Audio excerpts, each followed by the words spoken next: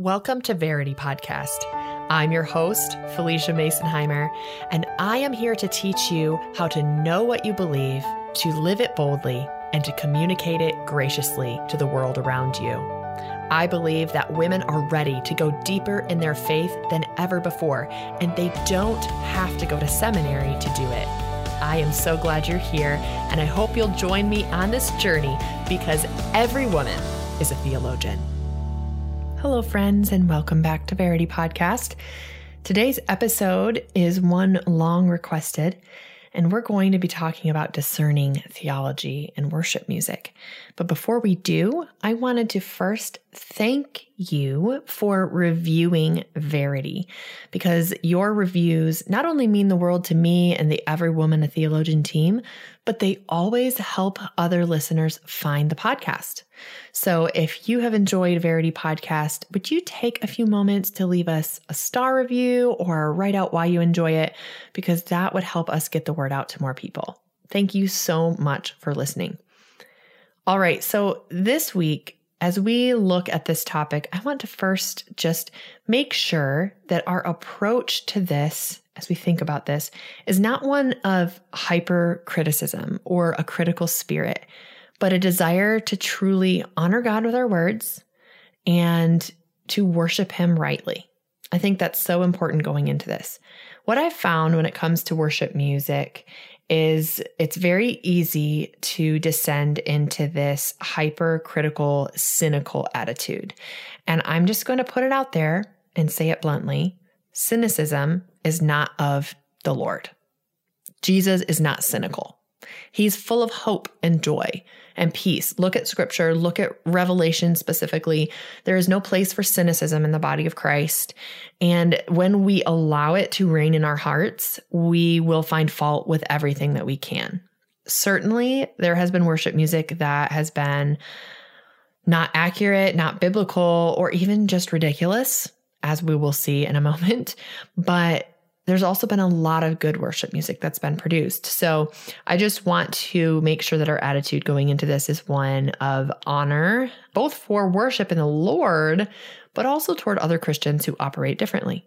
So before we get to some specific examples of worship songs and how to discern through them so we can get a little practice, I first want to look at the basis for how we discern.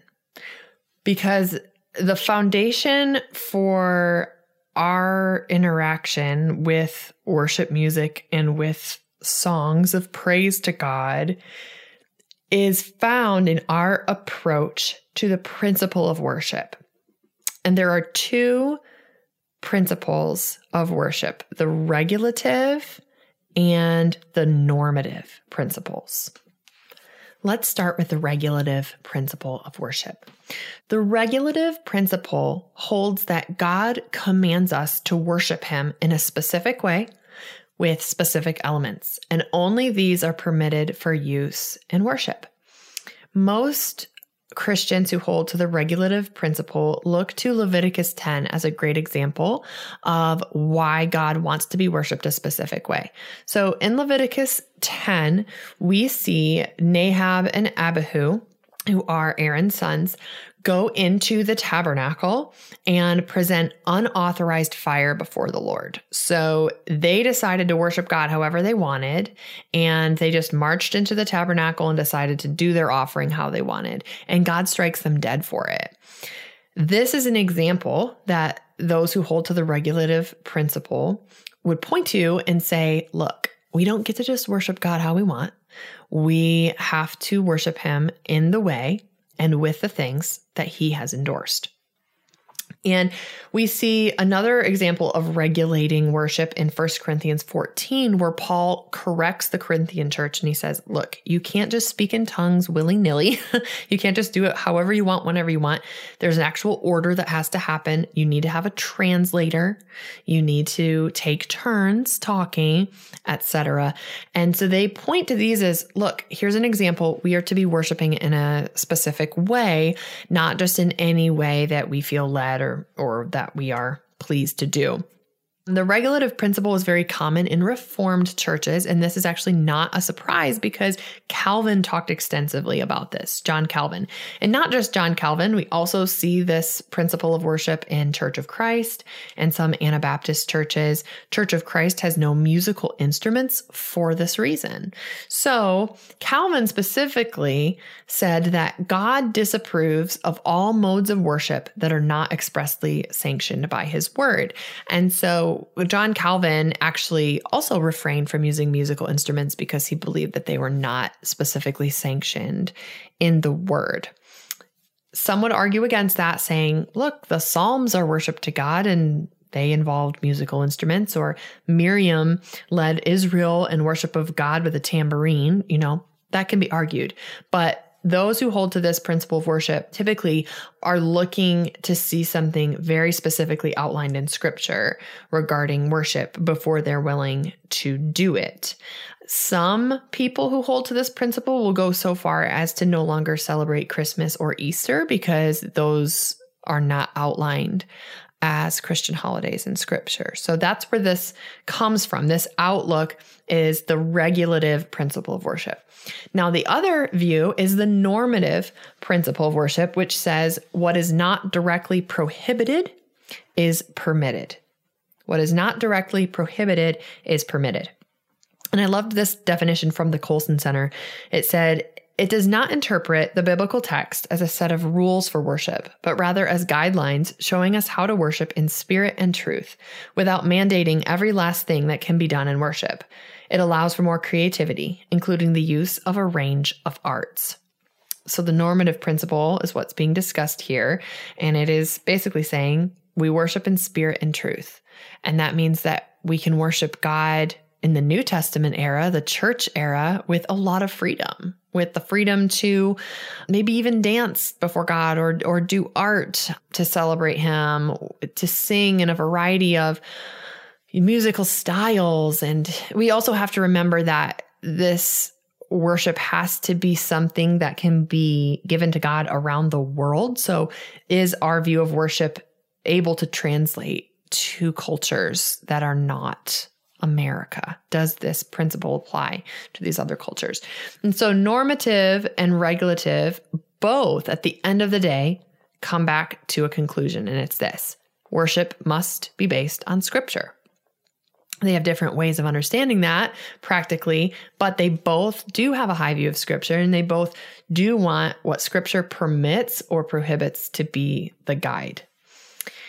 The next thing I want to mention as we move towards looking and discerning worship songs is that worship will always contain theology, whether it's good theology or bad theology. Worship is directed towards God. Worship is more than music. First of all, our sermons in church, that's worship. Anything that exalts God and directs our attention to him, honors him, reverences him, that's worship. Work is worship.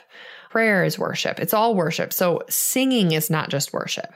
But because singing is an expression of worship, it's important that the theology line up with Scripture and it not just be something that we're, irreverent with. Now, because worship is theology, it matters what we're saying. It matters what we're thinking about, and we want to be sure that it is accurate. But we also have to remember that the Holy Spirit is always at work in people's lives. And even a song that isn't written well or isn't super accurate can point people to Christ. If they're young in their faith and they don't know any better, and they're just singing in spirit and truth to God, God can still work through that. And I think that's important to remember. But at the same time, the theology of worship songs, it matters, and we should care about it, and we should pay attention to what is being said and what we are singing. Lastly, I wanted to make a quick note about poetry in Scripture. So we see poetry throughout Scripture, especially in the Psalms, which are songs. And in poetry, we see, and this is from Lee Ryken, who wrote a lot about the nature of the Word of God and the genres of literature. Poetry is different than ordinary prose. It has images and figures of speech. It uses a verse form. Some of you know that I myself am a poet. I have a poetry book in the shop. I share my poetry on Instagram.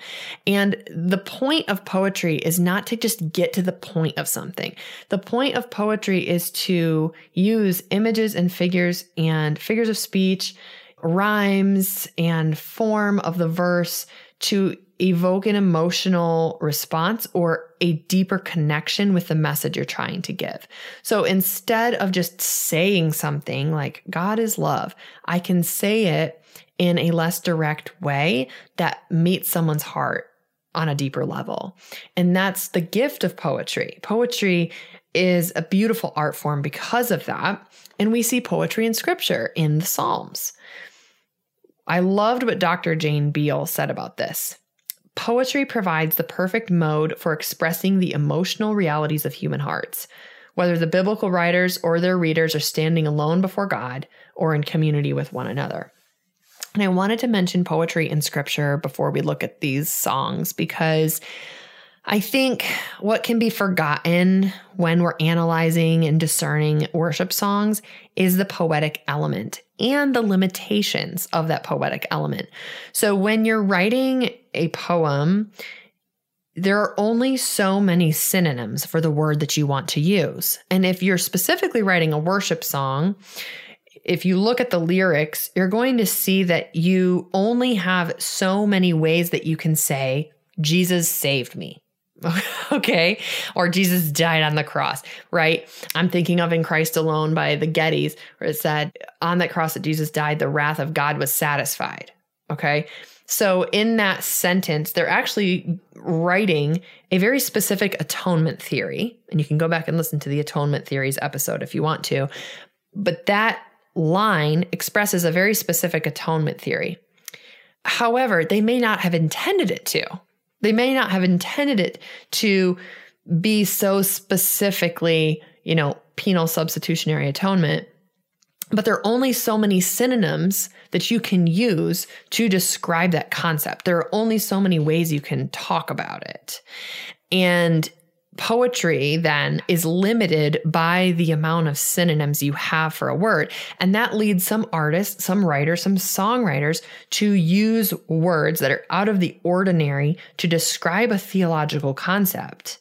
And they themselves love scripture. They're Orthodox people, but the way that they describe the concept using this new word or this new angle, this poetic license, if you will, has resulted in people getting very alarmed or upset, as we're going to look at in a moment. So I would just encourage some grace in this department. Again, cynicism has no place in the Christian life. Discernment does. And there's a big difference between being discerning and having a critical spirit. I have an episode about that too. So you can scroll back up in the library in iTunes if you would like to listen to critical thinking versus a critical spirit. Okay, so we've kind of laid the groundwork here. What's the principle of worship? Worship is theology. Poetry matters as a genre. It's in scripture, but also poetry has its limitations. And now I want to look at 4 different songs and kind of walk through the discernment process with these. I have picked Reckless Love, Beautiful Name, The Old Rugged Cross, and In the Secret. So Reckless Love and Beautiful Name are both more recent. Old Rugged Cross is an old hymn from the 50s, and In the Secret Place was from the 90s. And so I thought this was a good range of songs that we could look at, because oftentimes worship music today gets picked on a lot. But there were actually some problems with older worship songs too. So we're going to look at some of the pros and cons of these together. Let's start with Reckless Love. I could sing these for you, but you probably don't want me to. So I'm just going to read you the lyrics and then we'll talk about this. Before I spoke a word, you were singing over me. You have been so, so good to me. Before I took a breath, you breathed your life in me. You have been so, so kind to me. Oh, the overwhelming, never-ending, reckless love of God. Oh, it chases me down, fights till I'm found, leaves the 99. I couldn't earn it. I don't deserve it. Still, you give yourself away. Oh, the overwhelming, never-ending, reckless love of God. Okay, so before we get to the problematic bits, we're going to look at what scriptures are actually referenced in this song. The first is Zephaniah 3:17, which says, "The Lord your God is in your midst, a mighty one who will save. He will rejoice over you with gladness. He will quiet you by his love. He will exult over you with loud singing." So this is referenced in the first line that says, "You are singing over me." This is directly from Zephaniah 3:17. Then the line, "Before I took a breath, you breathed your life in me," comes from Genesis 2:7 and also Job 33:4. And Job 33:4 says, "The Spirit of God has made me, and the breath of the Almighty gives me life." So again, this is directly from Scripture. And then Luke 15:3-7 is the next passage that we have that is referenced in this first stanza. And it says, "So he told them this parable, what man of you, having 100 sheep, if he has lost one of them, does not leave the 99 in the open country and go after the one that is lost until he finds it?" So the leaving of the 99 is that reference to the parable that's told here in Luke 15. And then last but not least, we have Ephesians 2:8, which says, "For by grace you have been saved through faith, and this is not your own doing. It is the gift of God, not a result of works, so that no one may boast." And this is referenced in the line that says, "I couldn't earn it. I don't deserve it. Still you give yourself away." So there's a lot of scripture that's in just the first stanza of reckless love. It's there. The concepts are there. They're just being expressed in different wording. However, there is one word and it happens to be in the title. And that has been the point of contention about this song. And that is the word reckless. So I looked up the word reckless in the dictionary, and it means marked by lack of proper caution, careless of consequences. So the question is God's love really reckless? Is God marked by a lack of proper caution? Is he careless of the consequences with his love? And I'm going to tell you my biased answer, and it is yes and no. How do you like that? So let's start with the no. Why is God's love not reckless? Well, I would say most people who have a problem with this song have an issue with the word reckless because Ephesians also tells us that God's salvation plan was in place before the foundation of the world. He predestined Christ to come to offer us salvation. That's the Wesleyan view of Ephesians 1, where it says that God predestined us. He's predestining the plan of salvation through Christ from the foundation of the world. So this is not something marked by a lack of, caution or a careless person. He's planning this salvation from the get-go. It's being offered to the world. So in that sense, God's love is not reckless. It's actually very intentional. It's very planned. It's not just, throwing it out willy-nilly. But at the same time, I would say, yes, God's love is reckless in the sense that he knows that the consequence of loving people will often result in his pain, that there will be a consequence of them rejecting him and walking away from him and hating him and spurning him, and yet he still gives his love away. He still loves these people. He still offers Christ to them. So in that sense, I would say yes, God is not cautious with his love. He is willing to abundantly give it away. And in that sense, I would say, yes, he is reckless. But is the word problematic, confusing perhaps? Yes, it could definitely be that way. But what I want you to think about when you're looking at songs like this, instead of just that visceral reaction, look at the lyrics, print them out, and find out where in Scripture we see these concepts, if they are there at all. We see that God planned salvation, Ephesians 1, salvation is offered to us. But we also see in the story of the prodigal son, in the story of the parable of the lost sheep, that God as described in these parables, is willing to go to great lengths to love people and to offer the kingdom to them, even if they walk away from him or even if they hate him. And I just think of Jesus on the cross saying, Father, forgive them for they know not what they do. That seems very reckless, if you will, but also very intentional. So it could go either way. After a 3-year hiatus, Verity Conference is back, and it's coming to Petoskey, Michigan, November 4th and 5th. I am so thrilled to bring back Verity Conference after our short break of a few years for COVID.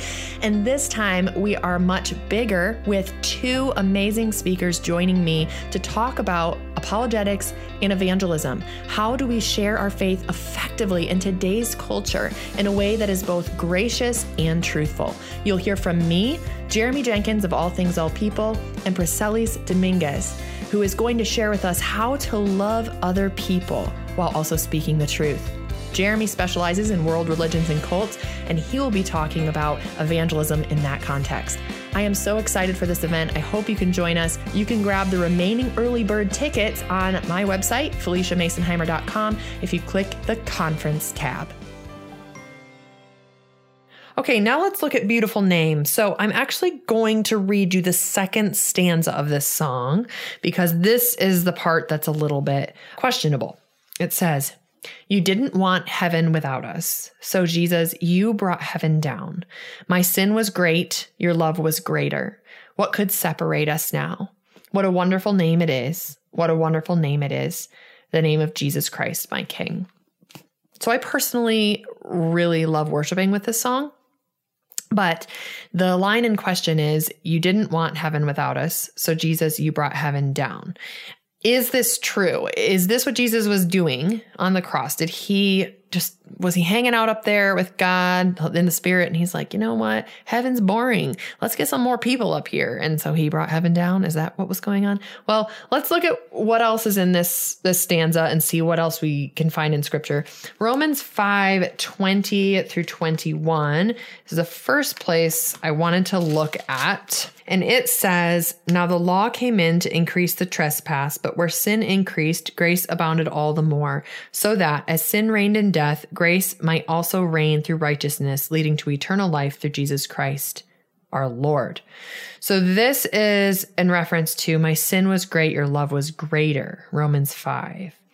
Then Romans 8:35 says, "Who shall separate us from the love of Christ? Shall tribulation or distress or persecution or famine or nakedness or danger or sword? No, in all these things we are more than conquerors." So this refers to what could separate us now. Nothing can separate us from the love of God, Romans 8:35. And then lastly, Isaiah 9:6 talks about how Jesus' name is Wonderful Counselor and Prince of Peace, referencing what a wonderful name it is. So this brings us back again to, you didn't want heaven without us. So is that in scripture? So I wanted to look at 2 other passages that talk a little bit about something similar. One is in Luke 17, and this is Jesus talking to the Pharisees. It says, "Being asked by the Pharisees when the kingdom of God would come, Jesus answered them, 'The kingdom of God is not coming with signs to be observed, nor will they say, look, here it is, or there, for behold, the kingdom of God is in the midst of you.'" And when I was reading this passage, I thought, okay, I can sort of see how God is, he's bringing the kingdom to earth in Christ. And we also know that God created Adam and Eve with the option of knowing him and all of their children with the option of knowing him so that they could be a part of his kingdom.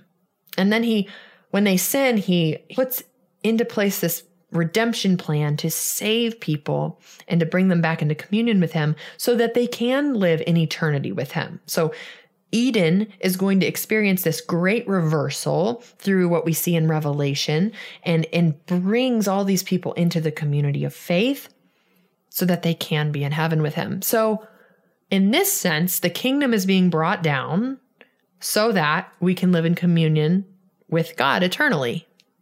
You didn't want heaven without us, so you brought heaven down. I can see it a little bit. And the last verse I wanted to look at is Matthew 6:10, which says, your kingdom come, your will be done on earth as it is in heaven. So the kingdom is coming down to earth in Christ, and we get to be a part of it. So this is what I would argue, this line is a poetic expression of what we see in Luke 17 and in Matthew 6. Is it a perfect way of saying it? Probably not. But again, we're looking at that poetic license and the limitations of language when you're writing a song. So could you do it differently? Yes, you could do it differently. Is it completely heretical? No. All right, let's look at Old Rugged Cross. So I'm going to read you the chorus to this song. It's a pretty classic song. If you grew up Baptist, you probably know it. I know it because I had a CD of Roy Rogers and Dale Evans singing classic hymns because I was a strange child who believed she was actually living in the 1950s. And that's how I learned the Old Rugged Cross. So here is the chorus. So I'll cherish the old rugged cross till my trophies at last I lay down. I will cling to the old rugged cross and exchange it someday for a crown. Okay, I have to say as a poet, I love this imagery. I've always loved this image. Till my trophies at last I lay down, I'll cling to the cross and then I'll exchange it someday for a crown. It's a really nice, tight stanza. I've always liked it. But let's look at what we have here in scripture. So Philippians 3:8-11 is our first passage. And this says, indeed, I count everything as loss because of the surpassing worth of knowing Christ Jesus my Lord. For his sake, I have suffered the loss of all things and count them as rubbish in order that I may gain Christ and be found in him, not having a righteousness of my own that comes from the law, but that which comes through faith in Christ, the righteousness from God that depends on faith. So what he's talking about here is everything that he has achieved, everything in Philippians 3, everything he's achieved, he counts as a loss. So this would be referenced in till my trophies at last I lay down. And then in Galatians 2:20, it says, I have been crucified with Christ. It is no longer I who live, but Christ who lives in me. And the life I now live in the flesh, I live by faith in the Son of God who loved me and gave himself for me. So this particular verse kind of references that crucified with Christ. So I'm clinging to the old rugged cross. I'm crucified with Christ. So here's the problem with the theology of this particular song. And I first noticed this when I was in college studying religion, surrounded by future pastoral students. And several of my male colleagues and fellow students would complain about this song. And I was always like, what is your problem? It's the old rugged cross. It's a classic of Christianity. We're in like Southern Baptist country here. Like, how can you not like the old rugged cross? But what my friend Dan pointed out was that the pinnacle and climax of Christian salvation is not the cross. It's the empty tomb.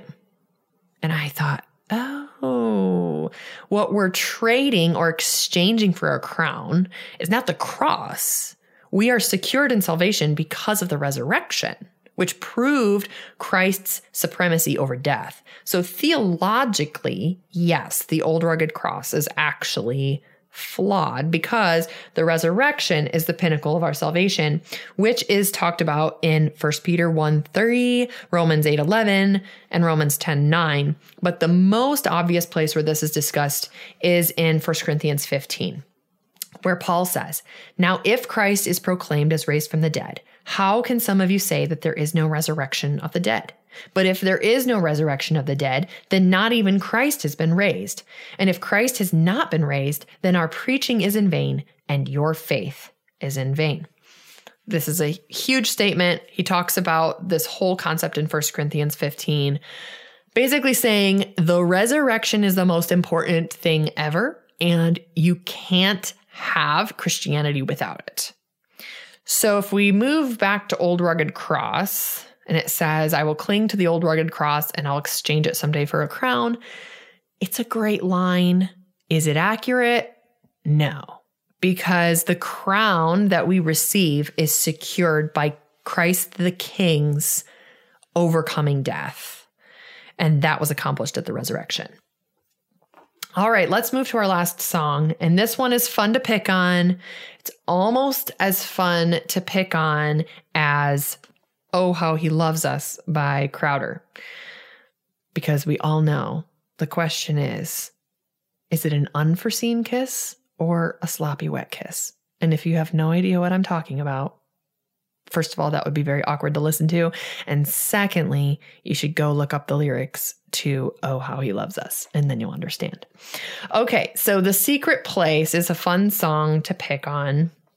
I'm going to read you the lyrics. In the secret, in the quiet place, in the stillness, you are there. In the secret, in the quiet hour, I wait only for you because I want to know you more. I want to know you. I want to hear your voice. I want to know you more. I want to touch you. I want to see your face. I want to know you more. I'm reaching for the highest goal that I might receive the prize. Pressing onward, pushing every hindrance aside out of my way because I want to know you more. And then it goes on through the chorus again. So referenced here is most obviously in the second stanza, Philippians 3:14, which says, I press on toward the goal for the prize of the upward call of God in Christ Jesus. So pressing onward, pushing every hindrance aside out of my way is a reference to Philippians 3:14. And then this idea of wanting to know God more, we see kind of similar themes in Psalm 119:10, which says, with my whole heart, I seek you. We also see in Psalm 46:10, it talks about be still and know that I am God, wanting to know him, wanting to hear his voice. And then Isaiah 40 talks about waiting on the Lord. And this concept of waiting on him could maybe translate to this idea of a secret or quiet place. I would say this is one of those songs that is theologically lacking. Like when I was looking for scriptures for this one, it was pretty thin. I was kind of have to grasp at straws a little bit with this one, other than the most obvious Philippians 3 reference. So this was at a point in the church where kind of the emergent church, seeker-friendly church movement, where the worship tended to be kind of vague. It wasn't super theologically rich or specific. And then it has moved slowly to be more that way again. But at this point in church history is a little rough. And this is an example of a song that I think it could be sung from a genuine spirit, from someone who genuinely does want to know God more and hear his voice. But just reading the lyrics, there's not a lot here. In fact, to prove this point, I want to read you the lyrics of another song. And I'm going to have you just guess who wrote this. I'll tell you, I promise. I want to touch you. Nobody else will do. No. I want to touch you because a little too much could never be enough. And I'm going to reread In the Secret, which says, I want to know you. I want to hear your voice. I want to know you more. I want to touch you. I want to see your face. I want to know you more. Versus, I want to touch you. Nobody else will do. I want to touch you because a little too much could never be enough. Okay, one of these is written by a worship pastor, and one of them was written by Def Leppard. So, our words do matter. And we do have to consider, is the worship song I'm writing to God clearly rooted in Scripture and giving elements of Scripture that the worshiper can actually articulate to the Lord? Or am I just rewriting a Def Leppard song? Those are the questions we have to ask. So those are the 4 songs I wanted to show you and kind of walk you through my process. When I looked at these, what I'm doing is, okay, is the concept expressed in this line found in Scripture? The concept, it doesn't have to be the direct line itself, but is the concept about God found in Scripture? And then I go and I look and I see if I can find it. If I can't find it, if it seems like a stretch, if it feels wonky, or if there's, some line that just isn't lining up with what we know of God, then I may not sing that song, or I may not listen to that song or promote that song. But I also believe, as I said at the beginning, that there is an element of God's grace for the seeking heart and the worship in spirit and truth. And the important thing is you can have a very genuine spirit, but not be worshiping in truth, right? And that's why the Bible matters. That's why we want to bring the Bible into this as the foundation. Whether we hold to the regulative or normative principle, the Bible has to be the foundation. And the danger with these two principles, if you are an advocate of the regulative principle, your danger may be legalism and veering so far away from anything that seems like freedom that you end up actually losing the spirit of worship. And then if you're someone who holds to the normative principle of worship, you may be so immersed in your freedom that you actually miss the truth of worship. As with everything theological, we can always swing to extremes, and we don't want to do that. We want to end up in that holy moderation, as I've talked about in previous episodes, holy moderation in the middle that is walking in Scripture, in spirit, and in truth. So I hope this was helpful to you as you discern theology and worship music. If you want to send me a few more songs and want me to do a follow-up episode where we look at some other songs, you're more than welcome to do that. You can email me at felicia@feliciamasonheimer.com, and I or the Every Woman a Theologian team will get back to you. As always, I'm so grateful for all of you who listen and take the time to hear my voice in your earbuds each week. So grateful for you and everyone in the Every Woman a Theologian community, and I can't wait to see you next week. Thank you so much for listening to this week's episode of Verity Podcast. If you enjoyed this episode, would you take the time to leave us a review?